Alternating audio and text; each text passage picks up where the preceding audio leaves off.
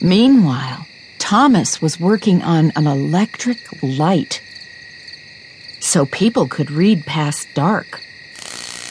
After changing his design many times, he created an incandescent light bulb that burned all night. Henry was determined to make his vehicle work, so he took a job at a company that made engines. One day he repaired a fancy engine from England. It had a 4-stroke cylinder that burned gas to create power.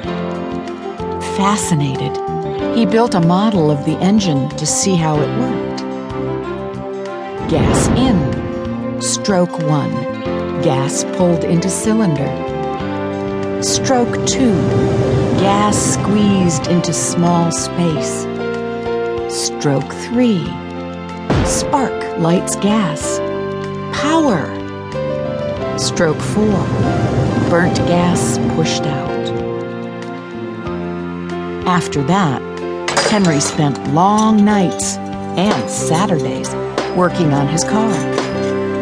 Friends and co-workers helped too. After 9 years, Henry finally rolled his creation out of his workshop. It had 2 cylinders for double the power, a 3-gallon tank for gas, and 4 bicycle tires for wheels.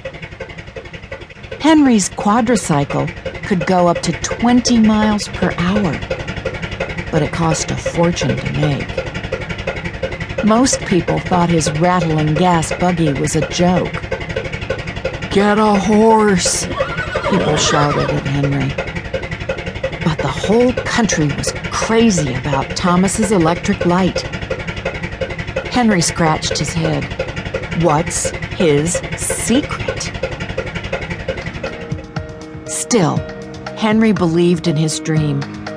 Although he knew that other people were working on gas cars, he was determined to make the best.